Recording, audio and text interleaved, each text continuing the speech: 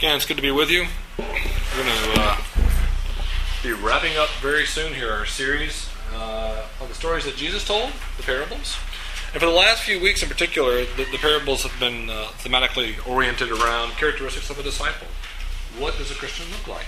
A couple weeks ago, we saw that Christians are supposed to be marked by repentance, by fruit, by growth. Last week, by love for neighbor. And this week, we're going to see that Christians should be marked by mercy.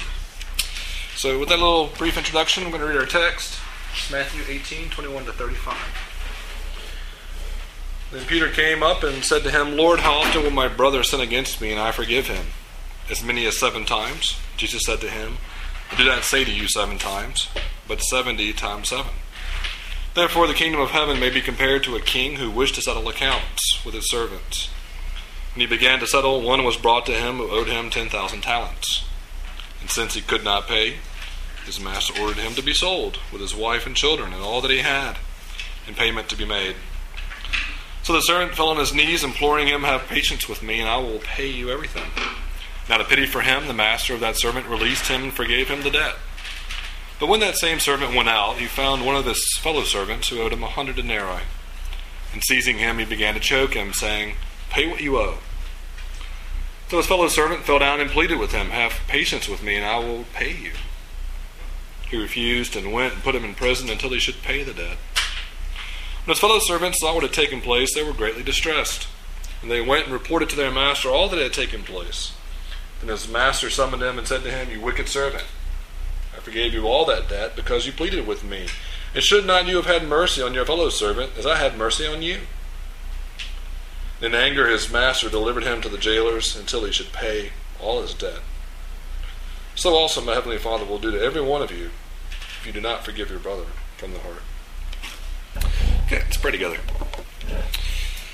Jesus, again, we thank you that you're friend enough to sinners to tell us hard things about ourselves.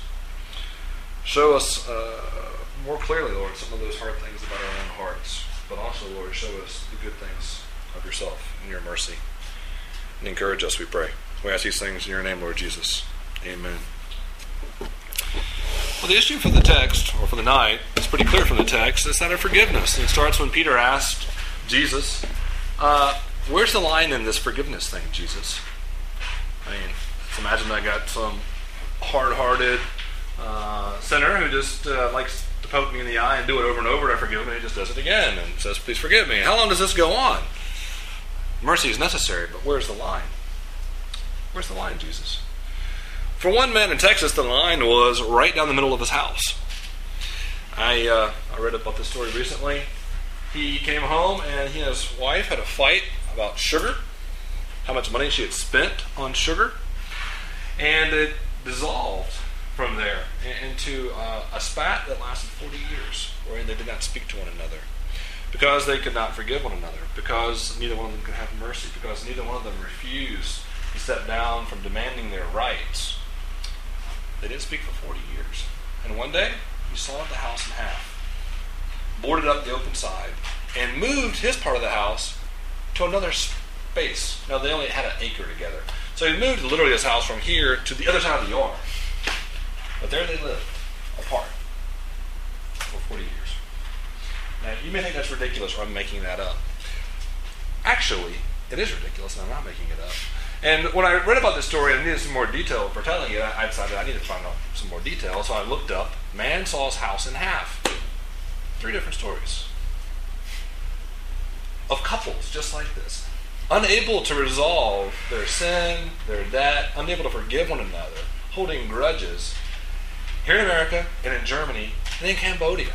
There's probably more, but this is the most sensible thing to do. Let's cut it in half and go our separate ways. How do you explain such insane, heartbreaking behavior? Well, it's an extreme example. And yet I think if we look deep in our hearts and we look around us, we'll see a general pattern. It's pretty clear. We think we deserve mercy. We don't deserve it, but we certainly give ourselves the benefit of the doubt. And we want other people to give us the benefit of the doubt. Meanwhile, as it regards other people's sin, we like to stand on our rights and demand that they give us what we deserve. You need to tell me that you're wrong. Meanwhile, I shouldn't have to tell you I'm wrong. Can't you just be nice to me? I was just a little bit off today. And this is a great problem. And it's one of the reasons why, I would say, even objective observers would say, Christians are very judgmental. They're right. We're supposedly people that have received great mercy and grace, and yet we have a hard time forgiving others. People in our family, our friends, and certainly people not like us. So that's the problem. We're going to see in our text tonight both a solution and a bit of a problem. It cuts both ways. This is a parable both of grace and of judgment. That because Jesus is merciful and forgiving, we must be forgiving as well. We must forgive others. And the parable is all about forgiveness. And so when I was thinking of how to structure this thing, I couldn't get away from forgiveness. So we're going to look at what it means to be forgiven. We're going to look at what it means to be unforgiving. And lastly, we're going to see that the forgiven forgive. Got all that? No, you don't. So we're going to look at what it means to be forgiven, what it means to not be forgiving, the dynamics of an unforgiving heart. And lastly, we see that the forgiven are people that forgive. So what Jesus is doing here, and we see this at the beginning in verse 23, is he's describing the way things should be in the kingdom. This is the way Jesus came to make things. This is the way I am. Me and my followers will be like this. Whatever this is. He describes it in the parable. And what he's going to describe is that we're supposed to be merciful, that we should be marked by forgiveness. And our story starts off in a very interesting way.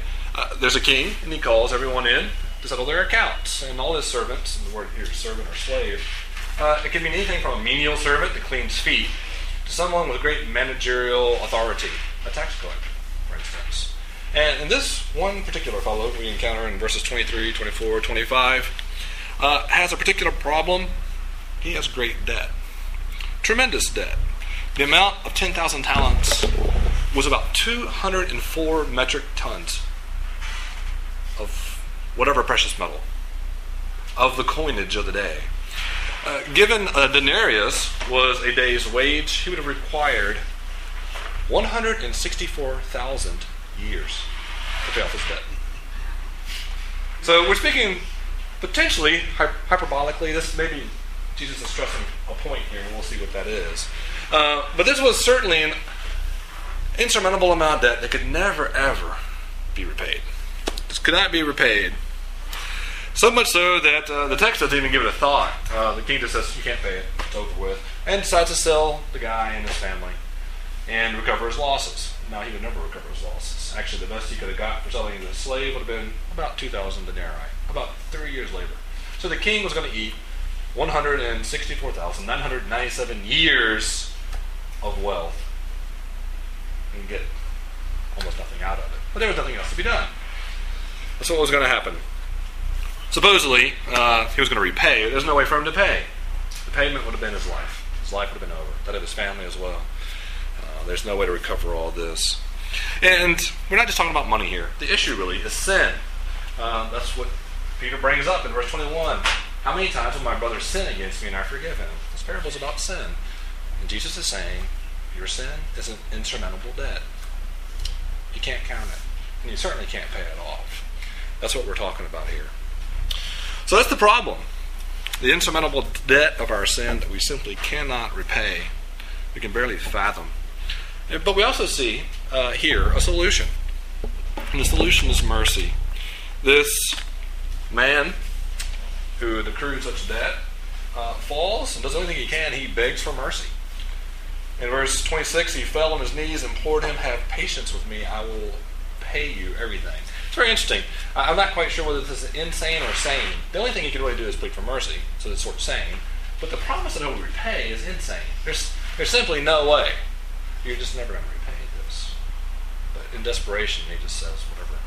And shockingly, surprisingly, the king has mercy.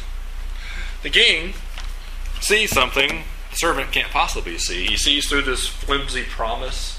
He knows this guy will never repay. It's impossible to repay. He sees through it. He sees through the ledger books. He sees through the accounting. He sees through the drastic loss. And he has pity. The word is compassion. He sees before him a human, a life. The life of his wife and kids. And for some reason, deep inside, the king decides to forgive it all. And to have mercy, in this case, in all cases, involves forgiveness. He forgives the debt, which means he assumes it himself. He bears the loss himself. It's a remarkable loss he eats. He surrenders, when he had every right to do so as king, he surrenders the right to demand repayment and assumes all the cost himself. And this is the picture of grace. This is what Jesus does for people that believe in him. This is what this parable is about, at least this first part of it. That we come to God as people with insurmountable debt. Simply no way to pay back what we owe. And we offer up flimsy excuses, and we promise to do better. And God sees through all the flimsy excuses and the weak, half-hearted trying. He sees our weakness. And we, with our accounting book, rapidly trying to do the math, figuring we can repay it, God knows it can never be paid. He doesn't even see the accounting book. For some reason, he sees us. And if you trust in Jesus, he doesn't see your debt. He doesn't just forgive your debt. He gives you the righteousness of Jesus. You're clothed in riches. It's a picture of grace. It's a picture of mercy. Have you moved beyond simply understanding that in your head, and do you know it as an existential, experiential reality in your heart? Do you know I'm walking out of here scot-free from the burden of debt, of guilt and shame?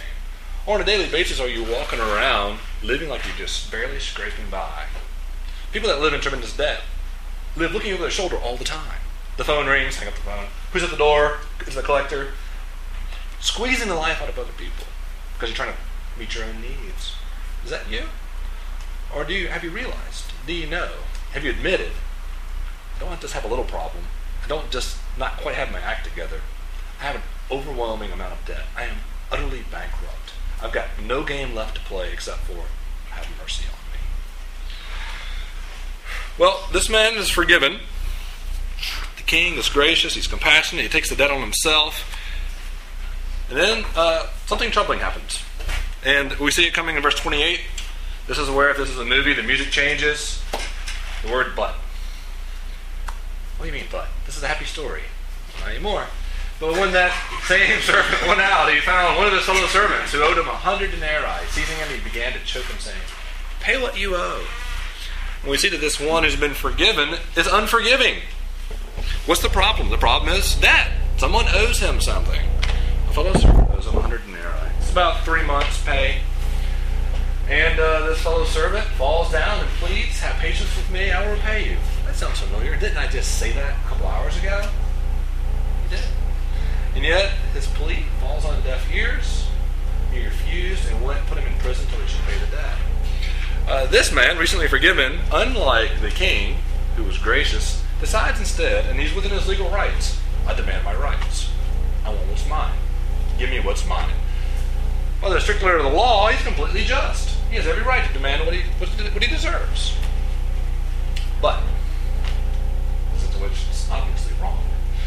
He demands what he wants because I assume he can't imagine what it's like to be completely free. It seems to me that he's still living like a debtor. I've got to make this up. I've got to do this.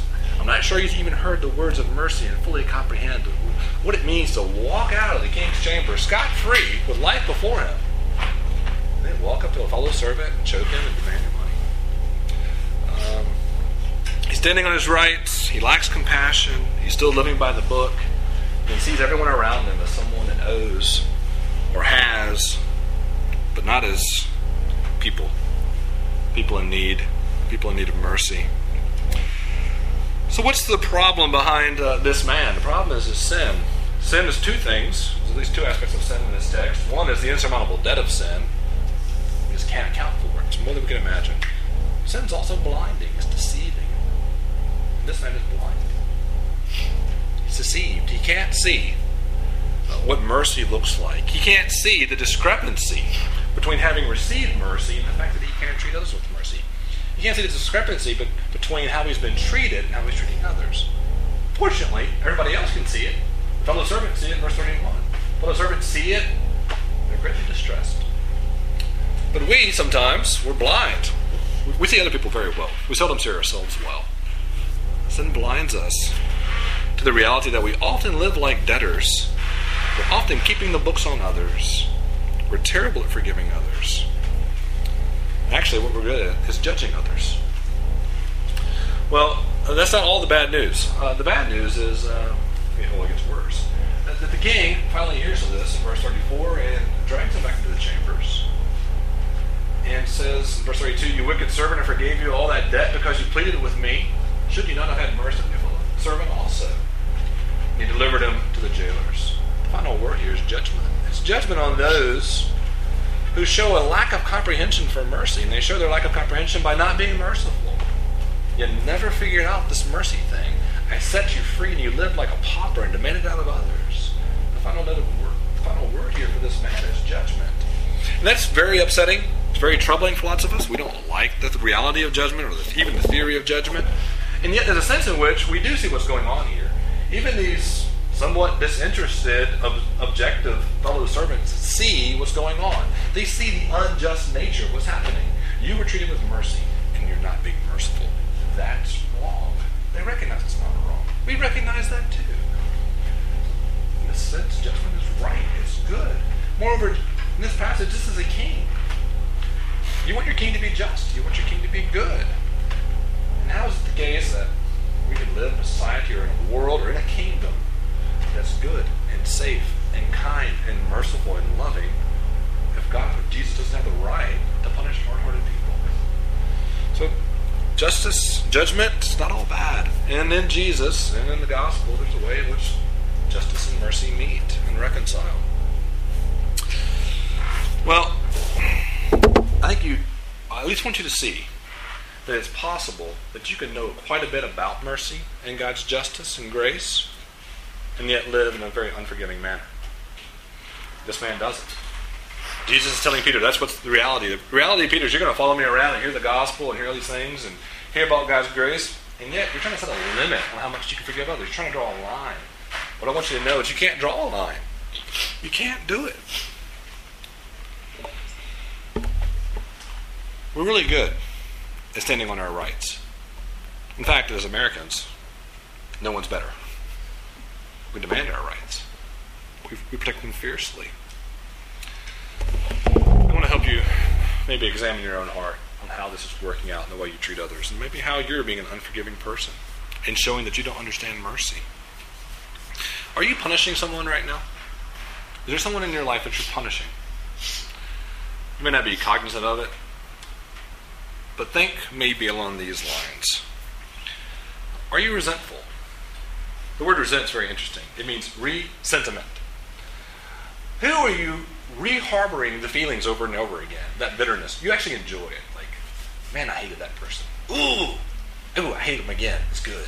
I mean, I can't believe they did it to me. And you keep playing it over and over because it makes you feel good to hate them, to despise them, to grind them because they deserve it. You're exercising your right to judge them.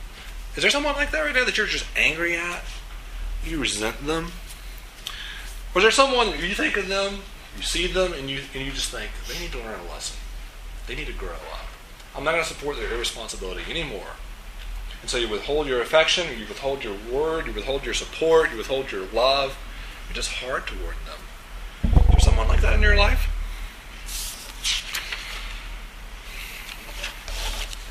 Is there someone that you need to forgive? For some of you, there may be, you just know it. It's a family member. It's a mom. It's a dad. It's a brother. For some reason, there's been animosity, enmity, silence. Some of you guys have experienced, I'm just looking at the room, how many people are here? Some of you have been abused. Emotionally, physically. I'm not saying forgiveness is wiping us under the carpet. It needs to be dealt with. It needs to be treated seriously. But are you living daily under the weight and guilt and power of resentment and bitterness? You need to consider what it looks like to forgive this person and be free from it. Some of you may have been hurt by the church. Things went wrong in the church. Your parents were treated unjustly. You've had a hard time ever taking the church seriously. It's a messed up, screwed up institution that's hurt me. But you need to forgive. Who are you not forgiving because you're standing on your rights? Are you marked by your grudges? Are you marked by the freedom of someone who's received mercy? It's had all their debt paid. So we've seen one who's been forgiven. We've seen the same person be unforgiving. And what Jesus is saying in this parable is that the forgiven need to forgive. Those who are forgiven need to forgive. It's a necessity. They must do so. Verse 33 and verse 35, the king basically saying, should you not have had mercy on your fellow servant as I had mercy on you? I think the logic's simple. I treated you with grace and mercy, aboundingly so. Can't you treat others mercifully? Shouldn't you do the same? I think we understand the logic. The question is, where do you get the resources? How is it possible? How do I do this? How do I do this on a regular basis when people hurt me, or let me down, or don't give me the respect I deserve, don't show the value that I'm worth? How do I do this? Where do I get the resources? Well, first thing, it's in response. It's in response to God's great mercy. Should you not have had mercy on your fellow servant as I had mercy on you? I have been merciful to you. You didn't deserve it. Stop deluding yourself. It was free. It was gracious. It was wonderful. You were going to die in prison, locked up forever. Your life was over. I forgave it all. I bore it all. I was gracious to you. If that does not elicit a response in your heart, then you don't understand the mercy. If that does not move you into a place of freedom where you can stop taking yourself and your rights so seriously, then you don't get the mercy. You don't understand it. It may be a conceptual reality, but it's not a heart reality. And you're going to continue to live as a pauper trying to squeeze life and justification and vindication out of other people. Give me what I deserve. Make me feel vindicated. Perform for me. Instead of being merciful, like your Father who's merciful. So the first thing is a response. Respond to the mercy by being merciful. The second is a reflection. How is it possible to be forgiving? You reflect your Father. Jesus didn't just pay a great debt to put you at zero and send you into the world. He paid a great debt to bring you into the family. So also my Heavenly Father will do to every one of you if you do not forgive your brother from your heart. It's a verse of judgment, but also look at the language. Father, brother, you've been brought into a family. God is at work making you into the family image. If you don't bear the family image of mercy and forgiveness, something's wrong. You're living like an orphan. See the mercy. Respond to it. Become like Jesus in your mercy. In Victor Hugo's wonderful book, Les Miserables, we encounter Jean Valjean early in the book. He's recently been released from prison. He was in prison for stealing bread, spent 19 years there, I believe, and was marked by his imprisonment in lots of ways. First, literally, with a stamp. His prison number. Anyone know it? 901? Yeah, I knew it was the 01 part. You listened to the soundtrack too many times, Stephen. But also in his character and his bearing, he looks like a criminal, he acted like a criminal, he's suspicious like a criminal. Much of his life is now over, it seemed. What was he able to do? He'd been out for 3 days, unable to find a place to stay, unable to find work of any sort. He had nowhere to start. Life was before him, and yet there was no life to live. When a bishop kindly opened his house, extended hospitality, fed him a meal, gave him a bed. But in the middle of the night, Jean Valjean woke up, sneaked into the dining room, stole some silver, and made his way out of the house. The next morning, the bishop is greeted by Jean Valjean and a number of fine, upstanding soldiers who had caught this renegade with the silver and brought him back to stand before his accuser. And they were shocked, the guards were, as was Jean Valjean, to hear the bishop say, "Oh, Jean Valjean, you're back. You're here. I'm delighted to see you. Did you forget to take the candlesticks as well? They're worth 200 francs. And in explaining to the guards, see, I gave all this stuff to him. I gave it to him. They were shocked. They were dumbfounded. They left. And Jean Valjean, standing before this merciful bishop, utterly astounded, unable to say anything. The bishop draws him close and says to him, Jean Valjean, don't forget. Don't ever forget that you have promised that you're going to take these resources, this money, this mercy, and you're going to become a better man. And what you see in the book is that having received this bountiful mercy from this man at great cost to himself, Jean Valjean becomes like the man. He becomes like the bishop. Marked by mercy, he becomes a man of mercy. Freed from debt, freed from imprisonment, he becomes merciful. You've been forgiven if you trust in Jesus, an insurmountable debt. something you can never pay off. You can't begin to calculate the cost. The best way to calculate the cost is to realize God's Son had to die for it. That's how bad it is. Yet, knowing that, you can still be unforgiving. We do it daily. Not treating people mercifully, compassionately, instead standing on our rights. What is able to move you beyond standing on your rights, to embrace people, to love them, to treat them mercifully? It's when you respond in grace to the great mercy of God. And you grow more like Jesus over time as you reflect on what Jesus has done for you. In the movie The Straight Story, we encounter a man named Alvin Straight. Alvin Straight was an elderly fellow living with his daughter when he learned that his estranged brother, Lyle, had suffered a stroke. They hadn't spoken for years. They had been close as children. Something had come between them. And Alvin makes up his mind that he has to go visit his brother. The problem is that Alvin, being quite old in age, is not able to walk very well. He uses 2 canes, and he can't see very well either. So he can't drive, and he has no resources. So being a rather poor, rural fellow, he hatches a plan. He makes a wagon, puts his necessities in it, and hooks it to his recently purchased 30-year-old John Deere lawn tractor, and begins the 240-mile drive from rural Iowa to the middle of nowhere, Wisconsin. It's a great movie.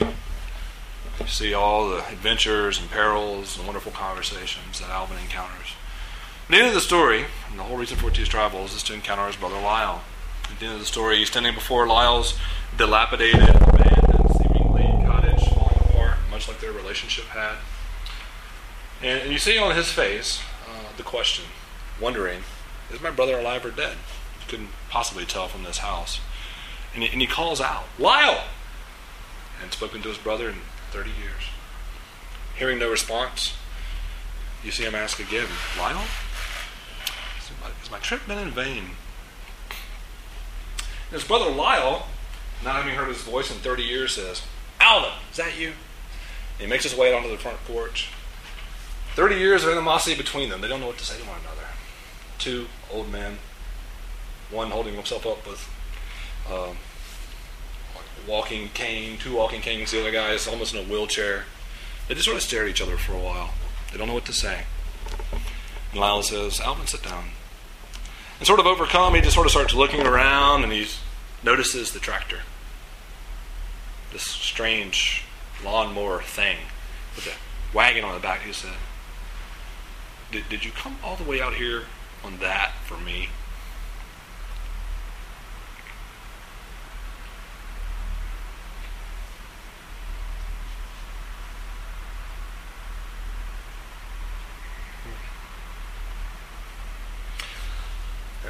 I did, Lyle. Anyway, friends, Jesus has made that costly journey for you. He's done it all the way. He didn't start a trip and not finish it. Something actually far less glorious than a John Deere lawnmower. He did it on a cross. He came all the way to you. He paid all your debt. If you're here tonight as someone who's not at all sure about this Christianity stuff, I just want you to know that what I've said tonight is the heart of the message. It's the heart of Christianity. Your sin's a reality. God's mercy is a greater one. It's yours to embrace. And if you're a Christian, I want to challenge you. Remember the great mercy of Jesus and be like him.